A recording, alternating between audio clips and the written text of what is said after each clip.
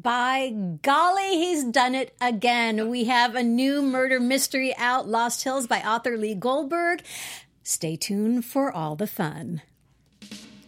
This is Book Circle Online, featuring in-depth discussion, insight, news, and commentary on all the world's leading book titles and their authors. And now, Book Circle Online. Hi, everyone. Welcome to Book Circle Online. I'm your host, Tammy Govea, and joined in studio once again. Welcome back. Gee Willikers, I'm glad to be here. Gee Willikers. After you said by golly, I figured. Is that a Judy Garland, let's put on a show reference? It could be. But we're not here to talk about Judy, although it is Elvis's birthday, so we could mention Elvis. Lee Goldberg, Lost Hills. This is what we're here to talk about. Woo! I'm so intimidated in front of this crowd. They're a tough crowd. They are. They're loud, too. They're a tough crowd. Lee, there's so much fun things to talk about, but I want to start out by saying Eve is everything. And it's interesting because I was reading, and I texted Meg. I'm like, oh my God, this book is so good. It was a combination of, for me personally, it was a great escape from just everything going on. But the escape was really disturbing. So your escape was an absolute nightmare, and you want your money back. It was entering a nightmare, but Eve made it all okay. Eve Ronan, your heroine, your youngest detective. She's detective. She's the youngest homicide detective in the history of Los Angeles County. There you go. We'll talk more about it because there were actually there was a review that I didn't agree with that I wanted to get. You're going to read my reviews? I am. Of course I am. Only read the ones that say how exceptionally wonderful I am and how I could stand in for Daniel Craig and my writing hasn't been matched since Tolstoy. Ooh, Tolstoy. I had to reach back. I do want to touch before we have you read from the book. So in your author notes, you say this novel is entirely a work of fiction, but it was inspired by an actual case that I learned about as one of the 3 civilian guests attending a professional homicide investigators training seminar in Green Bay, Wisconsin. Are you training to be a homicide investigator? No, but I'm a big believer in doing research. So you can just sign up to do No. Okay. I had to finagle my way into it. And it's sort of funny. These seminars are for homicide detectives to stay up to date on the latest techniques and things. I believe, at least in the state of Wisconsin, a homicide detective has to do 24 hours of education every year to recertify. And this is one of those things they have to do and they don't like going. You can tell they're really thrilled about it. But I managed to finagle my way in, and a case was presented that was very interesting to me that became the inspiration for this book. But you're in the dark, and the detectives who are presenting these cases don't really see who you are. And I was asking lots of questions during the presentation of the case, and then at the break, I went up to the detective who was presenting this particular case and asked some more questions, and he said, God, your questions are terrific. I really appreciate it. He looked at my badge. He said, I'm not familiar with your law enforcement agency. What is the WGA? So, I'm a senior agent with the Writers Guild of America. Oh my gosh, that's hysterical. I figured I had to have a fancy badge, so I just said WGA, and they could figure, Wisconsin Garrison Armory or something. And he looked at me and said, you're a freaking writer? Oh my gosh. How the hell did you get in here? And I pointed to the guy who was running the seminar, who kind of waved back at him.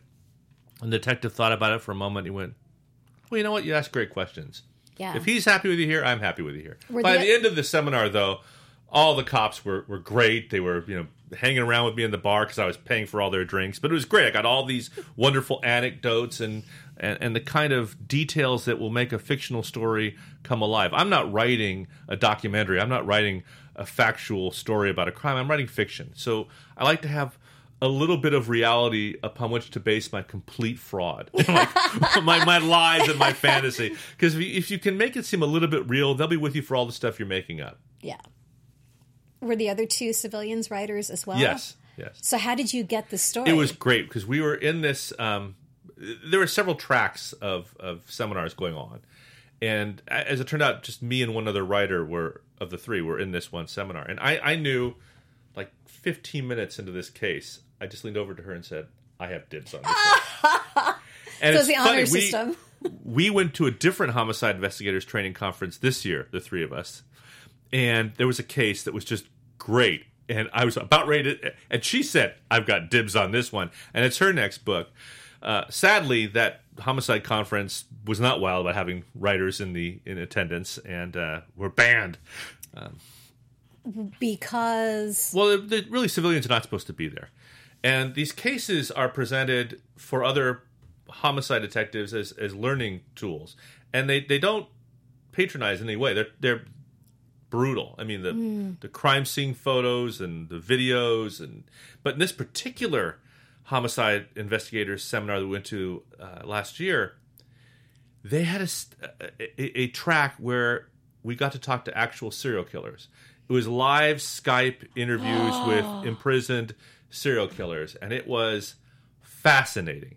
Just fascinating. So, I mean, I got a lot out of it. It was terrific. oh my God, there's like a million questions I just want to ask on that.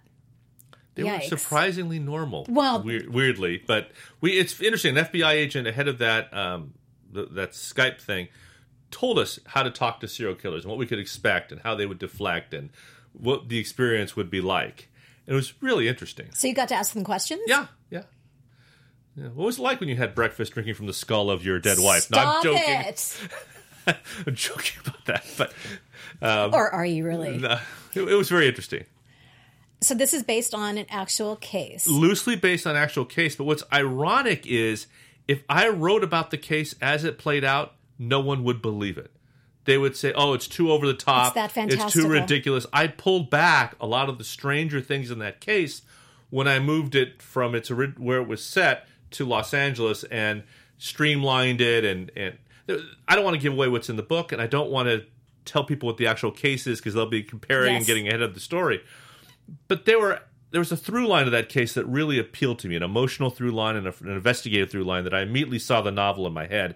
And I saw the character that I'd have to create for that novel to work. I'd gone to this conference, actually, to research an entirely different book.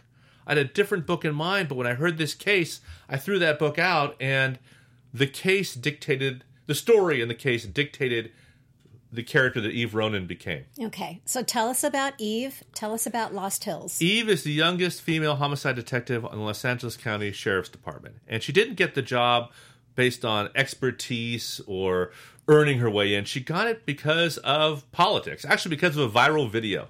She was a deputy who saw a movie star beating the crap out of a woman, and she basically saved the woman and face-planted this Hollywood star on the pavement, and it went viral. And it went viral at a time when the Sheriff's Department was scandal-plagued for things going on, and because they wanted better news, they kept focusing on her and eventually promoted her to homicide detective just to really get the most they possibly could out of the positive publicity that she was getting. So now she finds herself in a job she really wants but doesn't deserve to have. And she has to prove herself. And she has to prove herself on a case that would test even the most experienced homicide detective. And I thought that created a very interesting character, very interesting conflict. And I'm tired of seeing police procedurals about hardened male white guys who have a dark past. They're in the war, or they have a serial killer who slaughtered their entire family, and they're always divorced. I'm tired of it. I want to do something fresh. A young woman who isn't jaded, who doesn't have all that baggage, who's more like us. Or not us. I'm not a young woman, but and it's funny. I'm writing from the point of view of a woman, and my wife, who's French, says to me, "I really like this woman. How come you aren't more like her? Clearly you understand women, so how come you're so clueless in reality?" It's fiction, honey. Yeah. You have to understand this is But I've fiction. grown up around a lot of strong women, and I find it easy to write about women. Not to get caught in the ridiculous male gaze you see so often when men write about women. I know that part of the frustration, with reading about Eve's world was that having to prove herself through line, particularly in the LAPD and in the police force. I mean, that through line is across the board for a lot of women. It's like, oh God, yet again, here's another story about a woman who has to prove herself, and you made her her neuroses, compulsions are very universal, which make her very relatable. But you also notice, this is very intentional on my part, her compulsions are not drug abuse, No. or sex she's so addiction, or relatable. alcoholism. It's just family dynamics, Exactly. which we'll get into. But Normal person. totally a normal person. There's no serial killer or slaughter in her past. No. There's no time in Iraq. I didn't want to do any of those cliches. I wanted a person like us who gets put in a position that she wants but doesn't quite deserve yet. And yet she has the skills. She just doesn't have the experience yet to really use those skills. And I think a character who isn't perfect, who isn't a deductive genius, who doesn't have 100% accurate instincts, is much more interesting. And I think there are too many detective heroes in fiction today who are just so self-confident and so good and know they're going to catch the bad guy. And every hunch they have is 100% right. Every move they make, no matter how wild, is the right move to make. I want a character who's finding her way. It's much more interesting. Absolutely. Before we have you read a little bit from the book, I want to play an Instagram video that you posted, which I absolutely love. Am I singing show tunes? You're Am I dressed? singing? Yes, you are dressed. Okay. So, let's take a look at this video. We've got it queued up. But one of the things that I loved about it was you actually show in real time where the opening of the book takes place. So let's take a look. Hi, my name's Lee Goldberg. I'm the author of the new crime novel Lost Hills, and I'm standing at the intersection of Mulholland Highway and Mulholland Drive. It's a confusing intersection, not just because the streets have the same name, but because it's also the intersection of 2 cities, 3 neighborhoods, and 2 law enforcement jurisdictions. It's also where the body is found that opens my book. I hope you enjoy Lost Hills. That's crazy. Like, there's literally a place in Los Angeles that has how many jurisdictions? I've forgotten now, but I think it's three jurisdictions, 2 neighborhoods. It's a very confusing spot. And I asked police officers how you deal with it. They said, what's one of the great things about Lost Hills? I'm going to back up. You haven't asked me this question, but I'll ask it myself. Lee, why did you choose to write about Lost Hills? Well, Tammy, because so many people have already written about law enforcement in Los Angeles. Michael Connelly, Joseph Wamba, a million TV shows. I didn't want to write that again. Lost Hills is a unique jurisdiction. It's an island within metropolitan Los Angeles that's surrounded by Ventura County, by Woodland Hills, by the Pacific Ocean. It has a rural side. It has the gated communities of Calabasas. It has the Malibu Estates. It has all walks of life, trailer homes. It's a microcosm of the city that isn't well explored, yet it's also filled with jurisdictional disputes. I was talking to a veteran LAPD homicide detective, and he was talking about there have been cases where a body is dropped and we don't know who takes care of it. Right now, there are a couple places in Calabasas where there are helpful boulders that say Calabasas that help you know, but still some of the jurisdictional lines are really weird. So when you came up like, oh, okay, throw out this book, I'm going to write this book now. Was Lost Hills the first place that came to mind, or how did you know about all these jurisdictions? Oh, yes. You did know about it. I knew about that. So, okay. I thought it was interesting and filed it away for later use. This case was presented in that homicide investigators training conference as one where if you'd walked into it using any homicide investigator common sense, you wouldn't have solved it. It talked about it was an example of the importance of approaching each homicide as if it's the first homicide you've ever investigated, and not to bring into it what you know from other experiences. So you can't come in with any...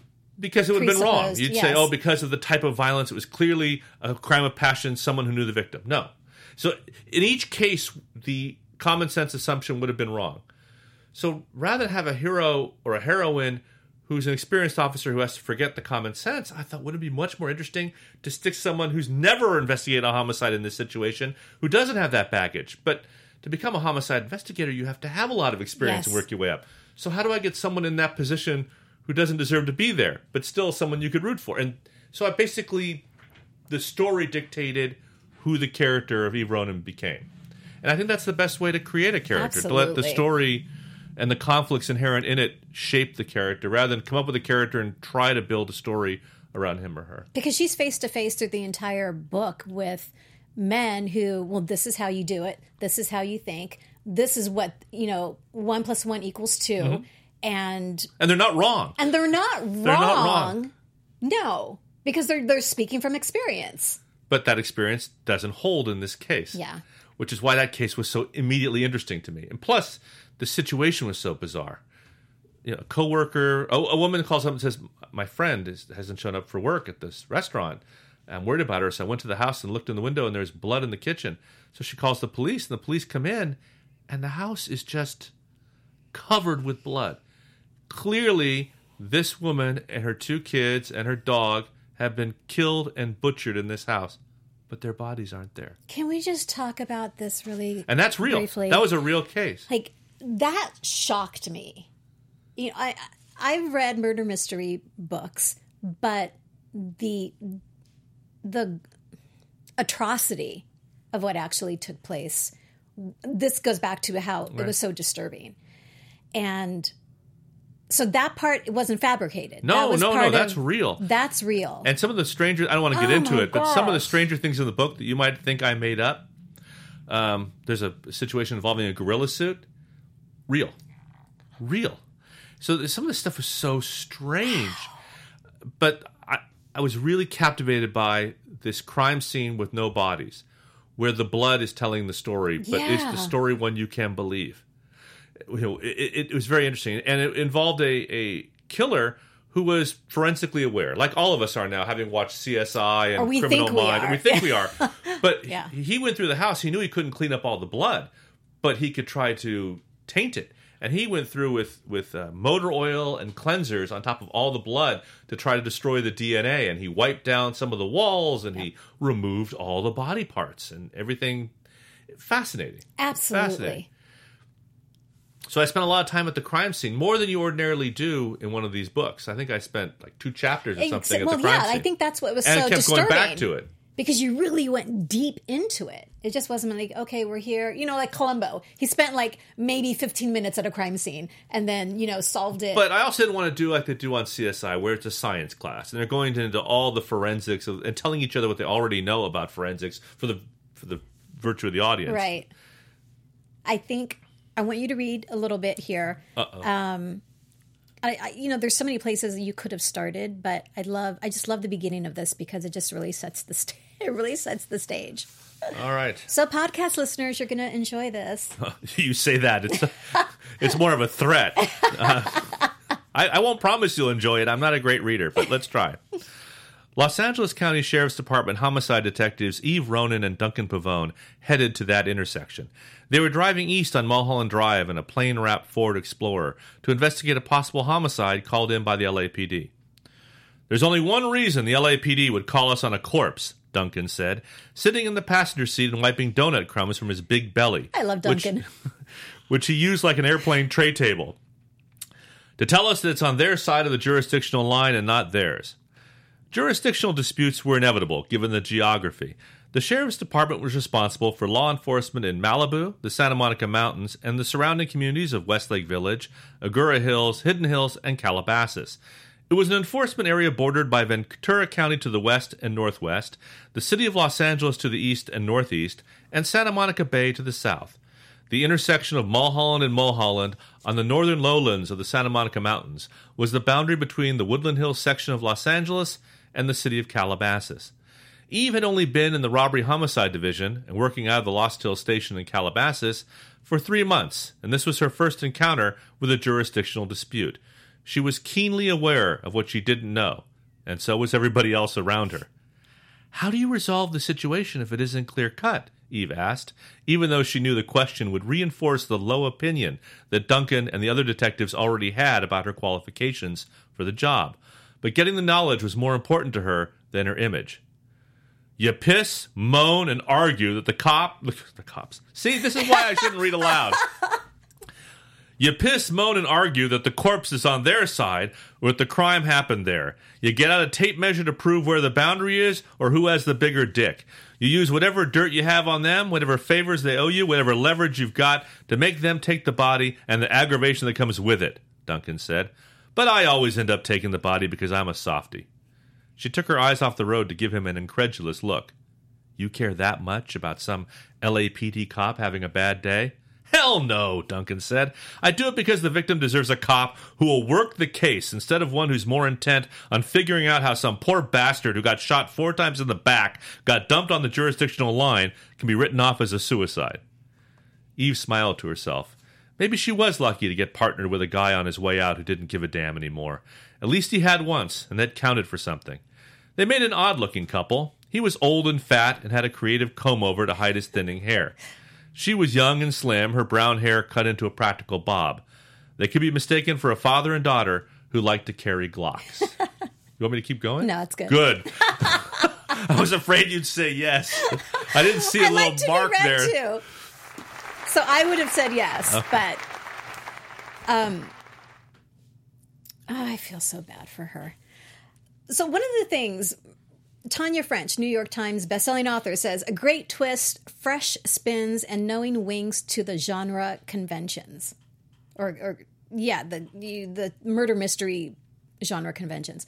So I haven't read enough murder mysteries to know what those are. You know, what are those, like wink, wink, homage to the typical conventions, and then what is it about this story that gives it a fresh Well, we've discussed a little bit of that already. She's not this borderline alcoholic detective with a tragic past who solved a million cases but still is misunderstood by the higher-ups, who can't play the politics, who's just about the case, or he's about to retire, so he's going to get shot before the end of the damn thing. I actually thought about that. It's like, oh my God, if Duncan dies, it's not going to go well. I confront the cliche. I have him say, I'm retiring in 6 months, so clearly I'm the guy who's going to get shot in the face walking through the door.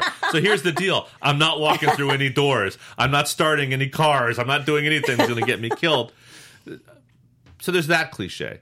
And then, of course, the woman cop cliches. I didn't want to do those either. I don't think I describe her breasts once in the book. Just the bob haircut, all these ridiculous cliches about women cops and their inability to have relationships and all that sort of thing. But I also didn't want to have the Professor Moriarty villain or the Hannibal Lecter serial killer. Yeah.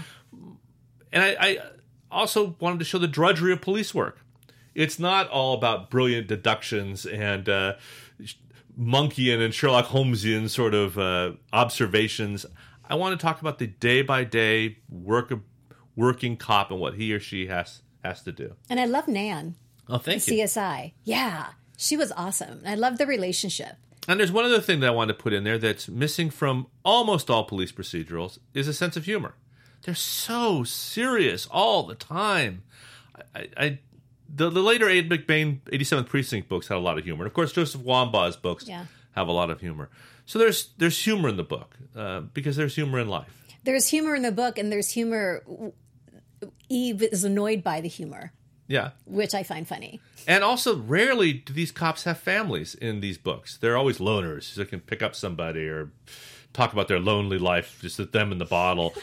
and my character has brothers and sisters and parents, and because we have lives that don't always involve crime and serial killers in our job. Yeah, I know. But I know yours does. Well, thanks a lot. I mean, I was trying to keep it hush hush. Too late. There was one. It was not. It's kind of a review. It's more of a kind of a summary. Chris from the Boswell Book Company in Milwaukee said she's a tough cookie. He's a smarmy lowlife. It's like that's an understatement. The crime scene is super duper bloody.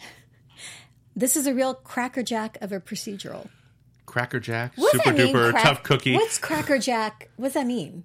Oh God, I'm dating myself, but they're the. I mean, I know what a crackerjack. Oh, okay. The popcorn, the caramel popcorn. Yeah. So what's a crackerjack procedural mean? I guess sweet and tasty and crunchy. Is it satisfying? Can't get enough? You can't get enough of it. You can't wait to find the prize at the bottom.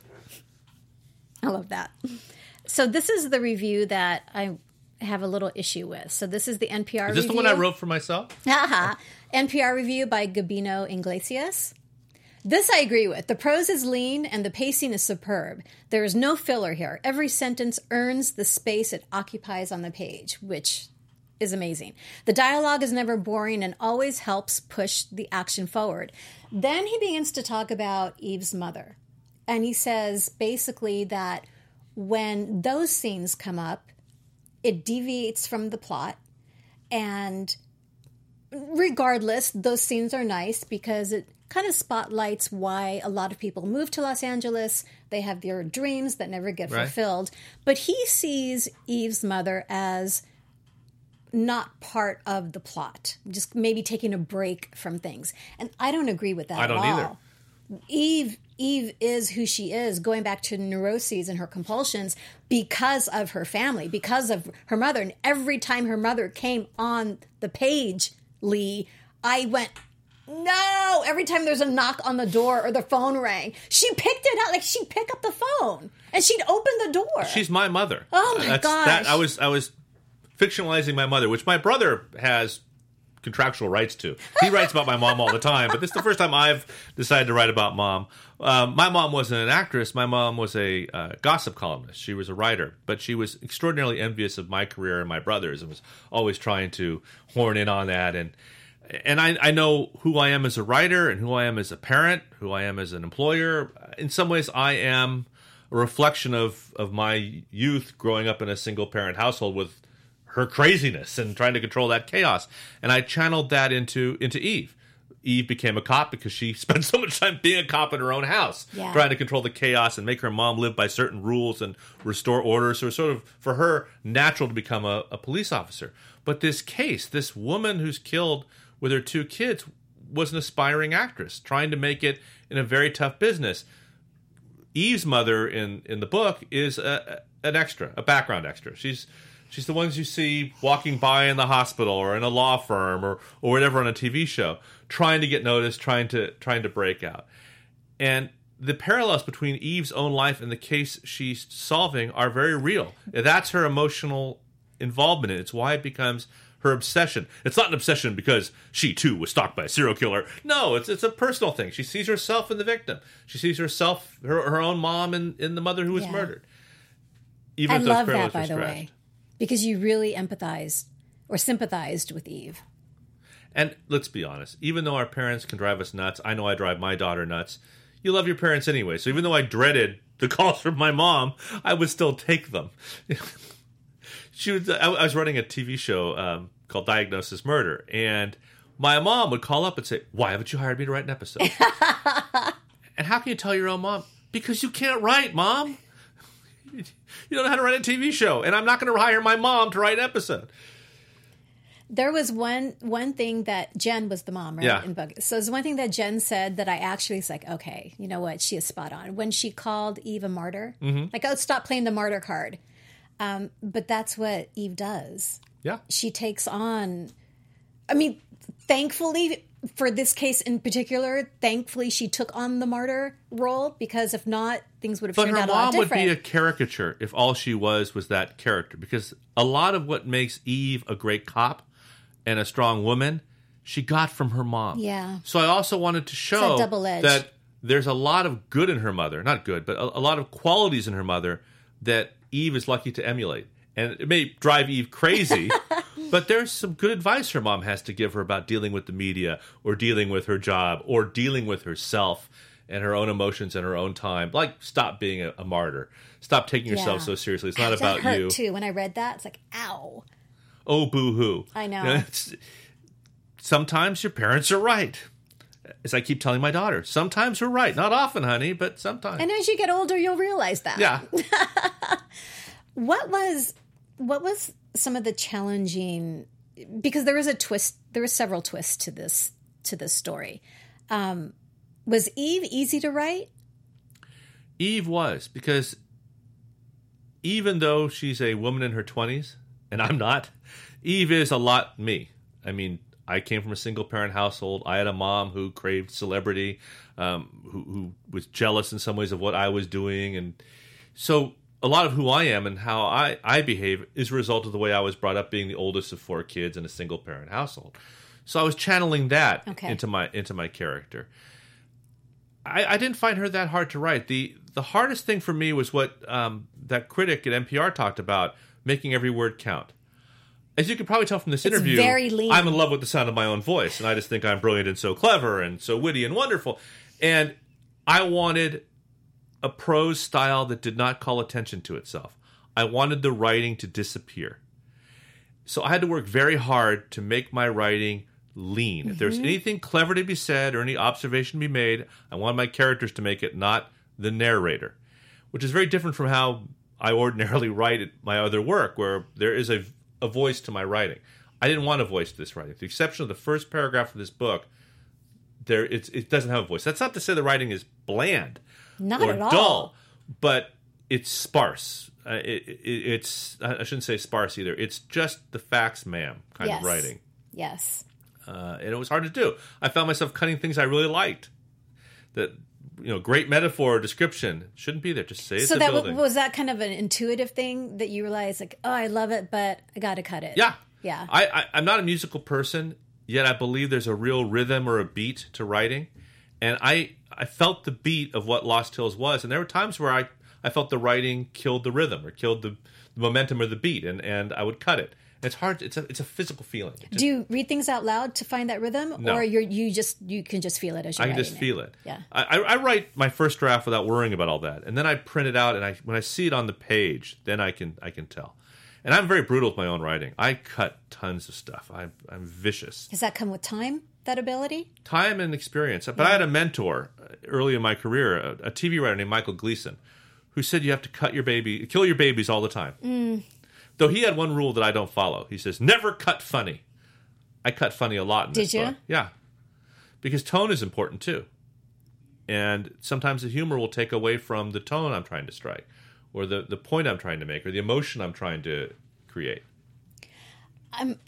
Another thing that I loved about Lost Hills, and you speak about this, just the Calabasas area, that it's very diversified.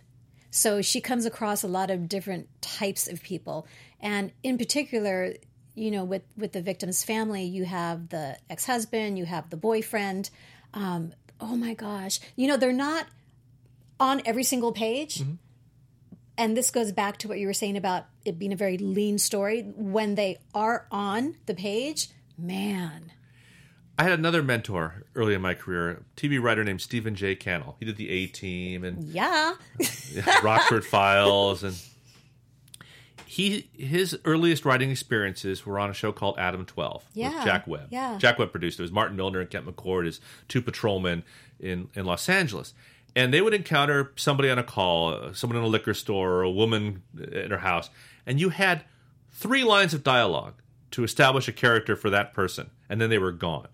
So he learned on those Jack Webb shows how important it was to quickly establish a memorable, real character in 10 seconds. That's hard. And I learned a lot from him because he would talk about that. The importance of this scene standing on its own with a beginning, middle, and end, and establishing who this person is with the first thing they say out of their mouths. And I think about that every time I introduce a new character in a book or a script. These characters have lives. They have somewhere they're going, somewhere they want to be, something they were in the middle of when my characters intrude on that life. So you have to take that into account. These characters don't just exist to impart the information that your characters need or the moment that you need. They have something else they're interested in, their own goals, and you have to convey that in the scene. So I hear Steve Cannell in my ear when I'm writing often. There's going to be more for Eve? There is. The next book is already written. It's called Bone Canyon. It comes out in January of 2021. Okay. And now I'm thinking about the third one. She has a life of her own. She does. She does. So I can have a life. Tell us a little bit about the book tour. I'm actually going to open this up because I want to... Remind me where I'm going? Yes. So what's today, the 8th? Today's the 8th. So on the 11th, so you're going to be staying in town for a little while. Orange. Well, this weekend I'm City going of to Orange County. Right. I'm going to Huntington Beach. San Diego. San Diego on the 12th. Ventura. Calabasas, which we talked about. January 21st. Which will be great. Long Beach. But then you're going to, if we have any podcast listeners in Houston, we've got Milwaukee, Pittsburgh. That's North Carolina. Yeah. Wow. That's going to be great. A great bookstore, McIntyre's Books. This is interesting. It's in Crime Scene Conference? It's in a fake British village. It looks like a town has in been North lifted Carolina? lifted up from England and dropped into North Carolina. And the bookstore is in what looks like a Victorian house that's been renovated to be a bookstore. No, it was built to be a bookstore, but it's aged, almost like a Caruso property or Disneyland. Yeah. It's a faux English village. It's a great bookstore. I just love bookstores. You know, the fact that you get to go to all these amazing bookstores is amazing. There's a bookstore in Milwaukee I'm going to, Boswell Books. I wish it were here in L.A. I love it. It's a great bookstore. Why is this so great? A huge selection, a staff that really knows books, and they hand sell books that they're passionate about. They don't let people leave the store until they buy the books I that, love that. the store employees really love. Because that's kind of a novelty now, actually having somebody who works somewhere that knows the product. You can't take that for granted anymore. No one is hand-selling books at Barnes & Noble. And then we have Atlanta, Scottsdale, you're back to San Diego, Newport, and then back to L.A. So this is over the next 4 months. No, that's over the next 6 weeks. No. The last books. One is in April. But most of the... Which is the LA Times Festival. Most of the dates you're talking about are between now and the end of February. Yeah. Yeah, you've just got one in March and then a couple in April. Yeah. What are you looking forward to the most? Fried chicken in North Carolina. Oh, yes. yes. Fried chicken and biscuits. I'm going to come back morbidly obese. My wife and the pool man she's having an affair with will not recognize me.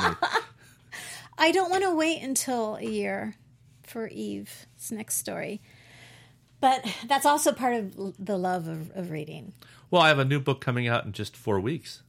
With Eve? No. Does she show up at all in any of the stories? Well, actually, I don't want to give it away, but my next book coming out in April is called Fake Truth. It's the third Ian Ludlow novel. You have me on here for one of the other ones. And Ian is a TV writer who works on a series, and Eve's father directed episodes of that series. See? So you did tie something in. I tied a little bit. I love it. I knew it. All right. So let's tell people where they can find this. They can find Lost Hills at Amazon.com, but you can also order it from fine independent bookstores like Mysterious Galaxy in San Diego, Poison Pen in Scottsdale, Boswell's in Milwaukee, Murder by the Book in Houston, and probably whatever store is near you. Poison Pen? Yeah. Such a great name. It's a great store in Scottsdale. Oh, my gosh. Wonderful store. And where can folks find you on the socials? Because you're pretty good. I will say that from a year ago, you've increased your social media presence. I have been tweeting while we've been having this conversation. Because you're just talented that way. Yes, I've been doing Instagram. I have my daughter right here doing all that. No, I love the videos. Like the one that we showed today. You're doing a lot more of that, which is great. I'm easy to find. LeeGoldberg.com and Lee Goldberg on Instagram and Lee Goldberg on Facebook. But don't confuse me with Lee Goldberg, the weatherman. I get so many emails. When I first started Googling you, that's all who came up. I'm like, he's not a weatherman. You said Where it was are going to you? snow tomorrow and it didn't. Or it snowed and I wasn't expecting it. I don't control the weather. All right, so everyone, Lee Goldberg, Lost Hills. If you love murder mysteries and crime and fiction novels, this is such a lovely, fun. Well, not fun. It is a fun read. It's not lovely. It's lovely and fun if you love the genre. Okay, you will not I'll be disappointed. But other than that, as I've said before, it's like super disturbing and dark and like, oh my God. I'm glad this is fiction, but it's not really. Okay. Thank you. My pleasure. This has been a joy. Lost Hills, everyone. Go get it now.